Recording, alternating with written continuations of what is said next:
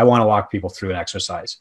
Okay. And that exercise is an expense audit. And I'm going to do this the Chris Cooper way, not the John Briggs, professional financial money math guy way. Okay.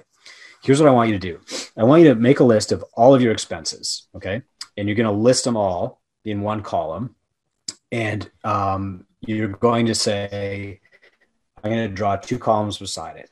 And at the top of one column, you're going to draw a smiley face. Okay. In the top of the other column, you're going to draw a $sign. This sounds like pumpkin plan, right? But it's not quite. Then you're going to look at each expense on your line. Okay. So expense 1, rent. Does paying my rent make me happy or make me calm? No, it doesn't. Okay. So I'm going to draw an X under the smiley face. Under the $sign, does paying my rent make me money? Well, it sure does, because I run my business out of there. So it's a check mark. And then you go to the next expense on your line. Okay. Air conditioning.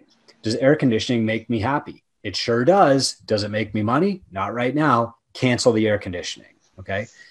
But when you get to things like mentoring, bookkeeping, accounting, you have to say, like, under the smiley face column, is this thing keeping me calm? When the crisis started happening, John, I made 2 phone calls. One to my CFO, Veronica, am I going to be okay? And the second to my mentor, Todd, what do I do? And they've guided me through this, and Two Brain has grown through this crisis. We have better retention than we've ever had. More new people are coming in because they're saying, I need you more than ever. When you're looking at your expense audit and you find something on there and you're like, oh, I'm not sure, maybe I could cut this. The first question you should ask is, like, how can I improve the ROI on that? Not, can I cut it? You cannot cut your way to success. You can't cut your way to wealth. You can't cut your way to being a millionaire. What you have to do, and what millionaires and billionaires do, is they say, how can I leverage that better?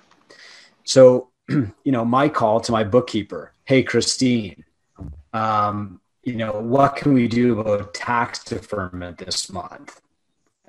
Hey, Christine, should I call my landlord, if I had a landlord, and ask him to spread the rent out over the next 6 months? Okay. Not, hey, Christine, I don't need bookkeeping anymore. I'll take my chances with the CRA. That's the Canadian IRS, right? It's like the IRS in French. It's, that's stupid. Don't do an expense audit and try to leverage the expenses that you have, because you signed up for these things for a reason, right? Maybe you're not optimizing them. Now you'll have the time to, but don't just start cutting stuff. I hope that helps. No, that's a really great way. I like the simple approach. For a little bit more John Briggs complicated approach, because we're accountants, we like to complicate things. If you guys go to profitfirstformicrogyms.com /tools, we created some tools for the book, people who bought the book. Certainly we have a chapter in the book that goes over expenses, and we also have courses that have specific lessons just on how to look at and analyze your expenses. Now's a great time to pivot, because guess what? Expenses that last week were profitable or productive for me are probably not the same expenses that are productive for me right now after I've closed my gym. So you want to reassess that, because your gym model has to change if you're going to stay viable.